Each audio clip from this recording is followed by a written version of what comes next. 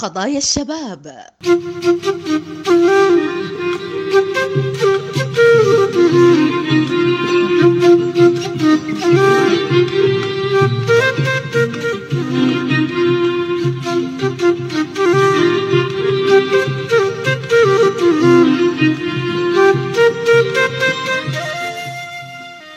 قضايا الشباب.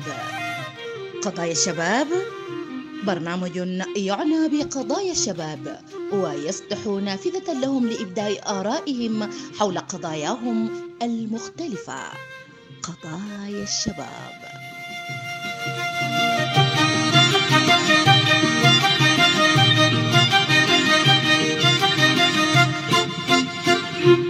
قضايا الشباب. أهلا ومرحبا بكم مستمعي راديو دبنقا الأعزاء في حلقة جديدة من برنامج قضايا الشباب. ويسعدنا خلال حلقة اليوم أن يكون معنا مجموعة من الشباب والشابات من مختلف ولايات السودان للحديث حول أحد الموضوعات المهمة اللي بتهم الشباب، وهو المهارات اللازمة اللي بتمكنهم إنهم يحققوا تطلعاتهم. السلام عليكم. أنا مر محمد من السودان.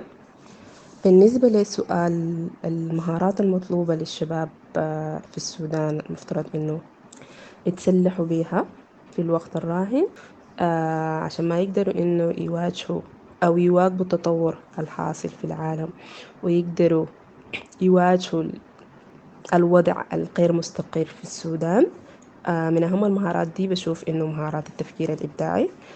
من الضرورة إنه الشباب يكون لاقي البيئة أو المناخ اللي بيخليه يقدر يفكر بصورة إبداعية وصورة غير، يقدر يجد حلول مختلفة وحلول مثالية، أو إنه ممكن نقول مناسبة للوضع اللي هو الغير مستقر اللي هو عايش فيه. الحاجة الثانية المهمة شديد اللي هي مهارات الرقمية أو مهارات الحاسب الآلي، أو أي مهارات لها علاقة بالتكنولوجيا أو التعامل مع التكنولوجيا. مهارات اللغة مهمة شديد. الاثنين ديل معظم الشباب الجاي من مناطق مهمشة أو قرأ تعليم حكومي هو بيفتقر للمهارتين ديل، وبيكون عائق بالنسبة له عشان إنه يلقى وظيفة كويسة. فمعظمهم بيقروا الجامعة وبيتخرجوا وبيمشوا يشتغلوا أعمال هامشية، يعني ما بيشتغلوا في مجالهم، أو إنه لأنه ما بيقدروا ينافسوا مع الناس القارية أو متخرجة من قرأت إنه مدارس international أو مدارس خاصة. المهارات الثالثة اللي بشوفها مهمة اللي هي مهارات القيادة في الوقت الراهن، خصوصا بالنسبة للشابات. مهم شديد لأنه الحراك الحاصل وبيتطلب إنه الشباب يكونوا موجودين على المستوى السياسي أو على مستوى اتخاذ القرارات. على مر 30 سنة المرأة ما كان لاقية المساحة دي وإنه هي تتحرك بحرية عشان تكتسب المهارات دي. حتى ما لاقية المساحة بتقدر تعرف إنه هل هي عندها الحاجة دي ومحتاجة تعززها ولا لا. فمحتاجين شديد ليها اللي هي مهارات المرونة، اتخاذ القرارات، الخطابة، كيف إنك تتقبل الآخر، كيف إنك تقدر تتحاور، كيف إنك تتعايش مع المختلف منك. دي حاجات مهمة شديد في الوقت الراهن. الرابع حاجة هي مهارات ريادة الأعمال. مهم شديد إنه يتعلموا كيف إنه يجيبوا أفكار ملهمة حسب الموارد الموجودة أو المتاحة عندهم، يقدروا إنه يعملوا مشاريع ملهمة وتقدر إنهم يتوظفهم ويقدروا يوظفوا معاهم شباب تانية. الحاجة الأخيرة اللي بشوفها هي المهارات المعرفية. أنا بالنسبة لي بشوف مهمة شديد، اللي لها علاقة بالتعليم المدني، لها علاقة بالحقوق، لها علاقة بالدولة، شكل الدولة، حقوقك واجباتك. ثورة ديسمبر عملت فرق كبير شديد بين الشباب وزادت وعي الشباب شديد اتجاه حقوقهم. كانت يعني فرصة كبيرة. حتى الآن إنه الشباب بدأ يعرف إنه هو مفترض يمشي في أي اتجاه وشكل الدولة اللي هو عايز شنو. دي بالنسبة للمهارات المطلوبة. الفرص المتوفرة هي الفرص موجودة، موجودة. في ناس عندهم المقدرة إنه يدخلوا كورسات ويتحصلوا على المهارات دي، في ناس لا بالنسبة للجانب الاقتصادي بتاعه. لكن منظمات المجتمع المدني لعبت دور كبير في الحتة دي خصوصا، لكن لحد الآن ما زال إنه الحاجة دي محصورة في فئة محددة، ناس قليلة ما واصلة لكل الشباب في السودان. ودي حاليا أنا بصفتي إنه أنا شغالة في منظمة مجتمع مدني، دي الحاجة اللي قاعدين حاليا إنه نقدر نصل لأكبر عدد من الشباب في السودان كلهم. دي الحاجة قاعدين نعمل فيها حاليا، لأنه من حقهم إنه تكون إنه يمتلكوا المهارات دي. طيب، من المعوقات اللي بتواجه الشباب حاليا أهم حاجة المعوقات السياسية، الوضع السياسي الغير مستقر اللي هو أدى إلى إنه يتسبب في معوقات اقتصادية ومعوقات اجتماعية، كلها مع بعضها دي بنرجعها للوضع السياسي الملخبط شديد ما مفهوم هو ماشي على وين في السودان. ومن ضمن المعوقات المنهج التعليمي اللي هو بيطلع لي شاب أو خريج بس عنده شهادة، ما عنده أي مهارات عشان إنه يتعامل مع شكل الحياة برا، أو إذا كانت عمل أو في كل النواحي تحت الحياة، يعني ما بيطلع له خريج عنده المهارات المطلوبة إنه يقدر ينافس بيها. فدي كلها بشوف إنه دي الحاجات المفترض إنه الناس تركز فيها، ومهم شديد إنه الناس تهتم بالشباب عشان نقدر نطلع من الظلمة اللي نحن فيها دي. وشكرا.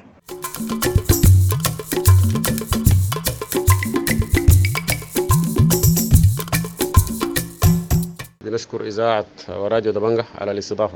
أيمن إبراهيم عبد الصيد، جنوب كردفان، رشاد. المهارات الأساسية المطلوبة المفروض يمتلكها الشباب في السودان. بالتأكيد الشباب بيعاني من كم هائل جدا من الإشكالات، والإشكالات دي بتبدي طاقاتهم، يعني بتظل طاقاتهم دي مبعثرة في الفراغ وتستهلك في غير مواقعها الصحيحة.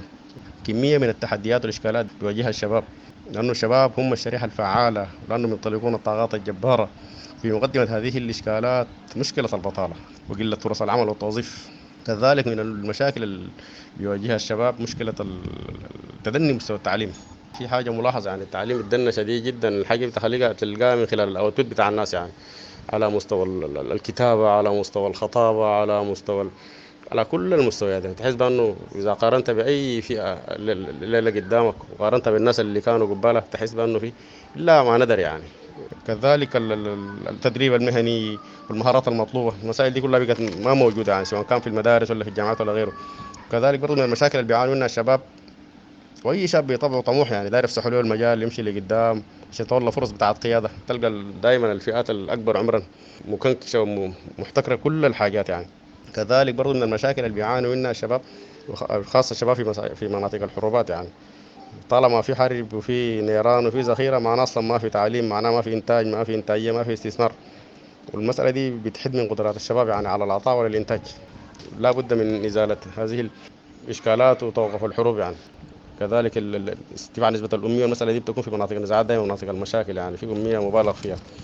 وعشان كده لا بد من التماهي مع مشكلات الشباب سواء كانت سياسية واقتصادية واجتماعية لإغاثة بلدانهم يعني. فيما يتعلق بالمسألة بتاعت المهارات، العالم أصبح قرية صغيرة يعني. المسألة بتاعت الوظيفة دي لو نحن إما قمنا وعرفنا يعني إنسان بيقرأ له جامعة عشان يقوم في النهاية يتخرج يلقى له وظيفة، يعني الغوغاء دي الناس لازم تخرج منها من أول الوظيفة تتجه اتجاهات تانية يعني. لأن الوظيفة بقت طموح كل شاب، والخروج الناس لازم تقوم تطلع تعمل لها مشروعات كل دول في مجاله يعني وتخصصه. ولكن المسألة دي كان بتواجهها المشكلة بتاعت التمويل، لأنه السودان اقتصادي بقى غير مستقر، ما في حكومة مستقرة. الشباب لازم يعملوا في شكل مجموعات. حتى مسألة الخبرة بتذكر يعني في واحدة من المعاينات في نفرين خشوا بيقول عنده خبرة أظن 10 سنوات والثاني عنده خبرة 3 سنوات، قاموا أخذوا بتاع 3 سنوات، قام بتاع 10 سنوات احتج كيف انتوا تاخذوا بتاع 3 سنوات، قاموا قالوا يا اخي الخبره دي ما بعرض السنين، الخبره دي بالمعرفه وبالمعلومات. عشان كده الواحد لازم يتسلح بالعلم وبالمعرفه، الناس ما تكتف ايديها بالشويه المعلومات اللي لقيتها من الجامعه دي وتنتظر الوظيفه. كل واحد يقرب مجاله والحاجه اللي قراها، وان شاء الله سبحانه وتعالى القادم افضل.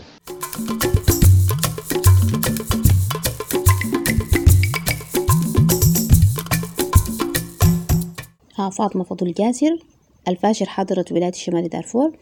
طيب الشباب محتاج لمهارات خاصة بفن التفاوض وثقافة قبول الآخر المختلف عنا في الدين، في العقيدة، في الحزب السياسي وكل شيء.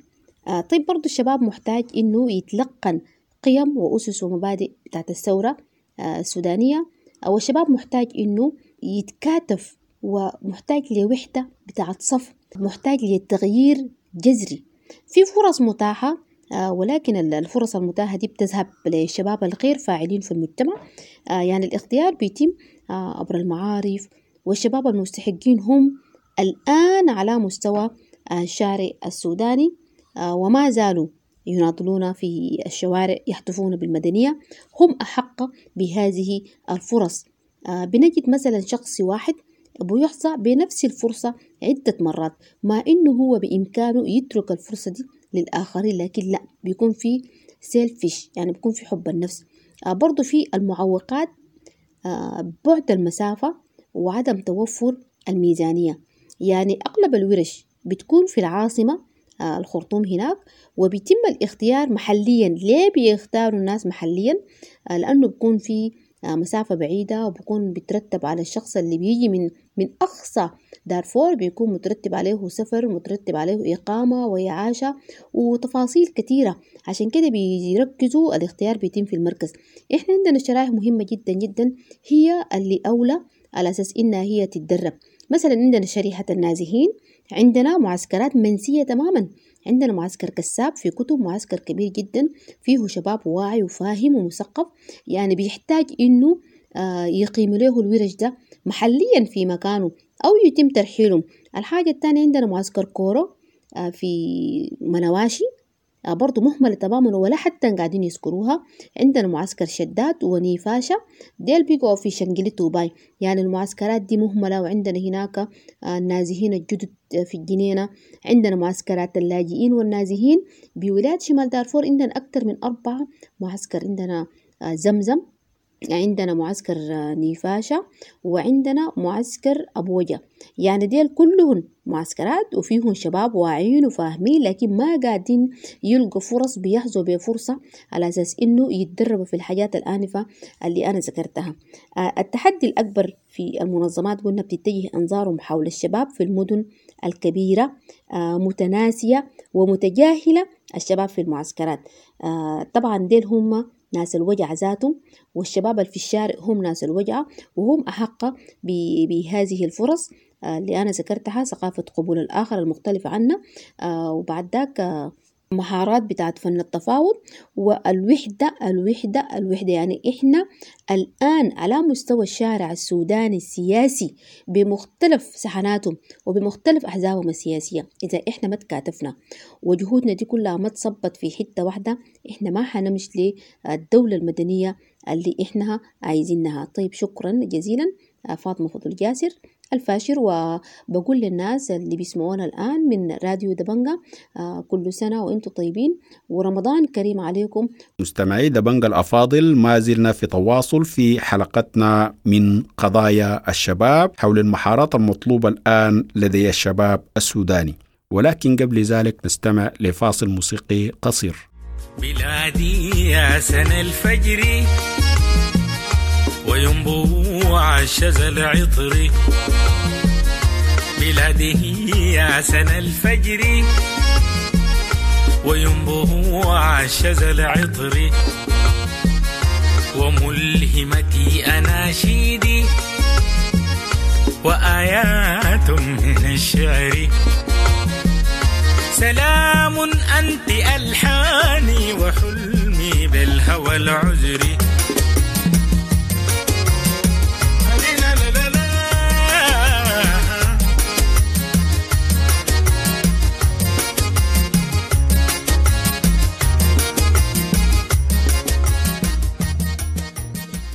السلام عليكم ورحمة الله تعالى وبركاته. رمضان كريم. أسرة راديو دبنقا، حاتم حسن عبد الحليم، مدير مركز العطبراوي. أما بخصوص الموضوع بتاع التطور التقني بالنسبة للشباب والمعوقات، فالتطور في حد ذاته بالنسبة للشباب حاليا الناس دي كلها مواكبة، لأنه ده جيل الفئة جيل طغني بعد وموجود. وفي أمثلة كثيرة للناس اللي استفادت من الجيل ده في التسويق الإلكتروني عبر الشبكات، وقدرت تصنع تسويق لمنتجاتها وتفتح أسواق في كل مناطق السودان، خصوصا الناس اللي بيكونوا موجودين وين موجودة لهم الشبكة في مناطق المدن. أما بالنسبة للمناطق اللي بتكون بعيدة من المدن، حتى لو كانت مناطق ذات إنتاج لموارد نفيسة وغالية مثل الذهب، مثال لها في منطقة الشمالية، منطقة دلقا، منطقة بصارة، بالرغم من أن من أكبر المواقع اللي بتنتج الذهب، إلا أن الشبكة بتاعت النت ليها حسي 2G، والناس الذهب أول ما يجي بيحتاج أنه يفتح مشاريع تانية وتسويق تاني عشان الناس تستفيد، لأنه ده مورد غير متجدد.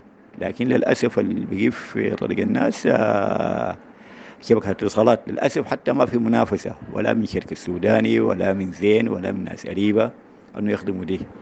خصوصا نحن في مرحلة مفتوحة للعالم، والسودان بيمر بمرحلة انتقالية، والوعي مطلوب والتدريب مطلوب، خصوصا بعد ظهور الكورونا والأمراض دي. العالم كله ليه ضلته في التعليم عبر الوسائل الإلكترونية واللاين والهنادي، يعني كل المدارس اتعاملت كده عندنا في السودان، لأنه للأسف حتى التكنولوجيا عندنا بيقولوها عبارة عن تاريخ.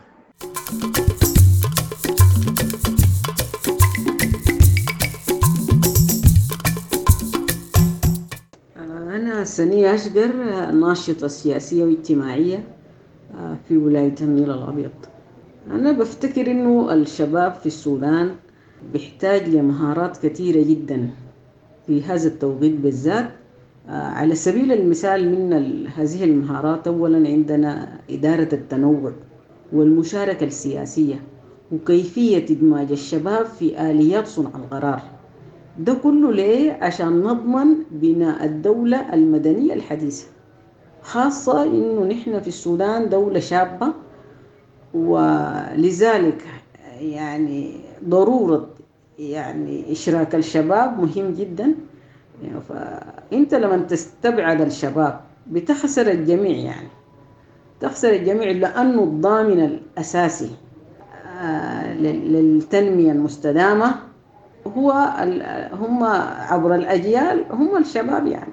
لذلك يحتاج الشباب لمزيد من فرص التعليم وبناء المهارات والقدرات، لأنه الشباب هم يعني لهم الحق في الحياة، يعني في حياة أنه تكون آمنة، وأنه يكون يعني يحصلوا على جميع الخدمات الصحية والثقافية والاجتماعية والتعليمية، ويكون عندهم يعني الحق في العمل وفي الإنتاج، ولهم الحق في إبداء الرأي والمشاركة في اتخاذ القرار. ده كله من حقهم يعني. لكن طبعا في السودان هنا في إشكالات كثيرة مصاحبة المسألة دي منذ الاستقلال يعني. لذلك يعني نحن بنقول إنه في تحديات جسام يعني قاعد تواجه الشباب في التعليم وفي الصحة. وفي الصحة دي أخص يعني الشابات اللي هي الصحة الإنجابية، لأنه معدلات الخصوبة هي إحدى التحديات للشابات. أيضا يعني من التحديات اللي بتواجه الشباب طبعا بلا شك هي المخدرات، وده تحدي كبير جدا لأنه بدمر الدولة، لأنه أنا زي ما قلت إنه نحن دولة شابة. لذلك يجب أنه يعني تتم محاربة المخدرات دي بصورة جادة من الشباب أنفسهم. العطالة دي بتمثل التحدي الأبرز في السودان يعني اليوم، خاصة اليوم يعني، لأنه أكثر الشرايح بتاعة الشباب يعني هم حاملي شهادات جامعية وشهادات فوق الجامعية وشهادات ثانوية، يعني هم الأكثر تأثيرا بالبطالة، يعني عكس الشباب الحرفيين يعني، أو الشباب في البادية أو في الريف أو أصحاب المهن الأخرى يعني. وأيضا من التحديات الكبيرة اللي بتواجه الشباب الهجرة، وده بيؤدي البطالة دي طبعا، وعدم التشغيل ده بيؤدي للهجرة، وده كله الأطالة والهجرة للشباب أصحاب الشهادات بيكون قصور في البرامج بتاعت الحكومات المتعاقبة في البلد دي. يعني القصور في البرنامج بتاع الحكومات في تشغيل الشباب. المسألة دي ذاتها بتجي من شنو؟ بتجي من عدم ملائمة الهيكل التعليمي مع متطلبات سوق العمل. الواحد تلقاه هو يعني محتاجين لوظائف مثلا في الاقتصاد، في الهندسة الزراعية، بتلقى أغلب الشهادات عكس ذلك. يعني الهيكل التعليمي ذاته فيه إشكالية بالنسبة لسوق العمل عندنا في السودان. يعني الكلام ده كله عشان نحله، يعني نحن في دولتنا الهسه الشابة دي والدولة المدنية الساعين نجيبه عشان نبني البلد دي تمشي لقدام. حقيقة الشباب محتاج يعني لوجود حركة سياسية متقدمة في السودان. أهم ما فيها أن نتأكد هذه الحركة السياسية المتقدمة إنه إشراك الشباب بشكل فعلي، ما بشكل صوري أو بشكل بتاع تمثيل نسبي وشكل بتاع مجاملات. لا، يكون فيها إشراك فعلي وفق ميثاق يضع الشباب أنفسهم، ويتشارك فيه الشباب مع الخبرات من كبار الخبراء السياسيين والاقتصاديين عشان يؤسسوا مع بعض، عشان نقدر نطلع من الفجوة ما بين كبار السن والشباب دي. يأسسوا مع بعض برنامج أو واقع سياسي واجتماعي واقتصادي وثقافي أفضل مما كان يقوم به النادي السياسي القديم. يعني هي الإشكالات الحقيقية في المسألة بتاعت إشكالات الشباب والتحديات اللي بتواجه الشباب والطريقة الحلول اللي هي كلها بتتمثل في الطريقة اللي يدير بها النادي السياسي القديم الدولة.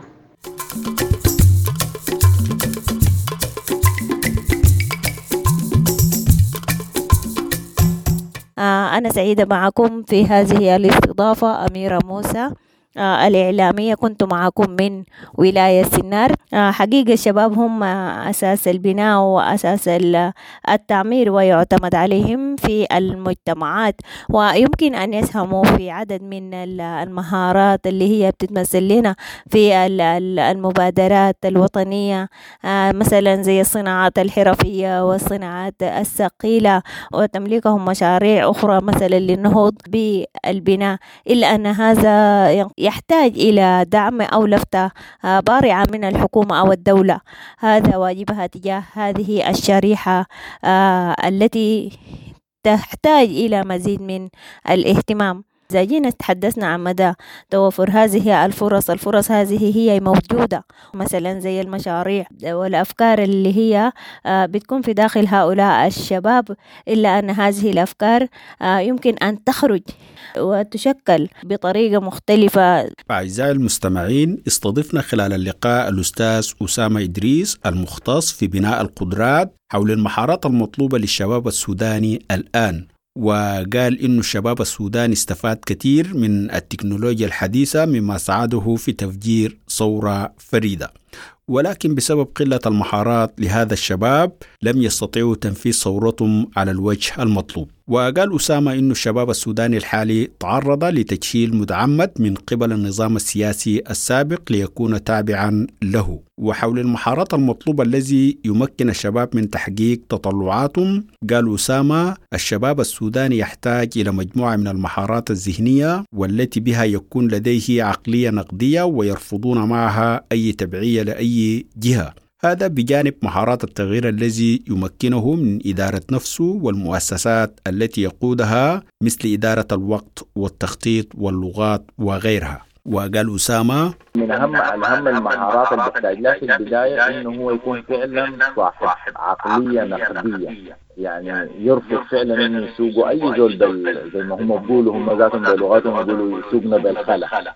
وحول المعوقات التي تقف أمام الشباب السوداني في الحصول على المهارات اللازمة، أكد أسامة أن الشباب السوداني يمكن أن يتحصل على هذه المهارات، لكن هناك عقبات يواجهه تتمثل في أن مؤسسات البلاد غير مهتمة بعملية التدريب الذي يمكن الشباب من أن يكونوا قادة فاعلين في المجتمع، كما أن هذه المؤسسات يمكن أن تكون لديها عقلية لا تريد للشباب أن يكون مسلحا بهذه المهارات من الأساس. وقال أسامة: وفي نفس الوقت قد تكون لسه ما زالت عندنا أحزاب وعندنا مؤسسات هي ذات نفسها ما دايرة الشاب ده يكون بعقلية نقدية ولا دايره إنه يعترض على قرارات القيادة بتاعت الحزب وكذا.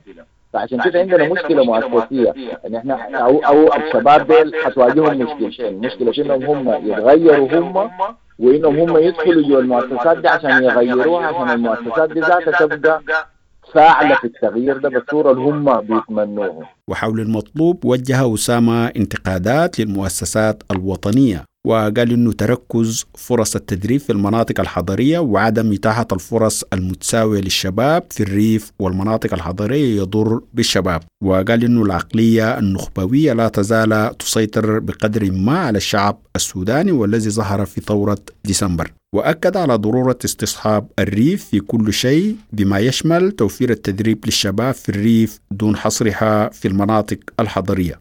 وقال أسامة: لما نقول حرية كلام وعدالة معناه نتكلم عن دولة بتاعت الديمقراطية. الديمقراطية عندها مبادئ لازم نقعد مع بعض ونحترمها، فيها حرية، فيها حرية رأي، فيها حرية مساحات بنديها لبعض، والآخر فيها برضو أساس، فيها نظم كويس، وفيها طرق بتاعت حوكمة نحن بعد المفروض نبتدي نتبعها حتى في مدارسنا، حتى في مساجدنا، في كنائسنا، في أي محل عشان تبقى فعلا في بيئة ديمقراطية تقوم الدولة بتاعت الديمقراطية دي. لما نتكلم عنها معناها دولة بتاعت حقوق الإنسان، وحقوق الإنسان قائمة على مفهوم الكرامة للإنسان بغض النظر عن دينه، عن لونه، عن عرقه، عن الحاجات دي المفروض تكون جارية في دمنا كويس. يعني الشباب يتشبعوا بها ويشبعوا بها الآخرين. مستمعينا الأعزاء، دي كانت حلقتنا من قضايا الشباب حول المهارات الضرورية المحتاج إليها الشباب في السودان اليوم. لكم مني أجمل التحايا، وإلى أن نلتقي في حلقة جديدة.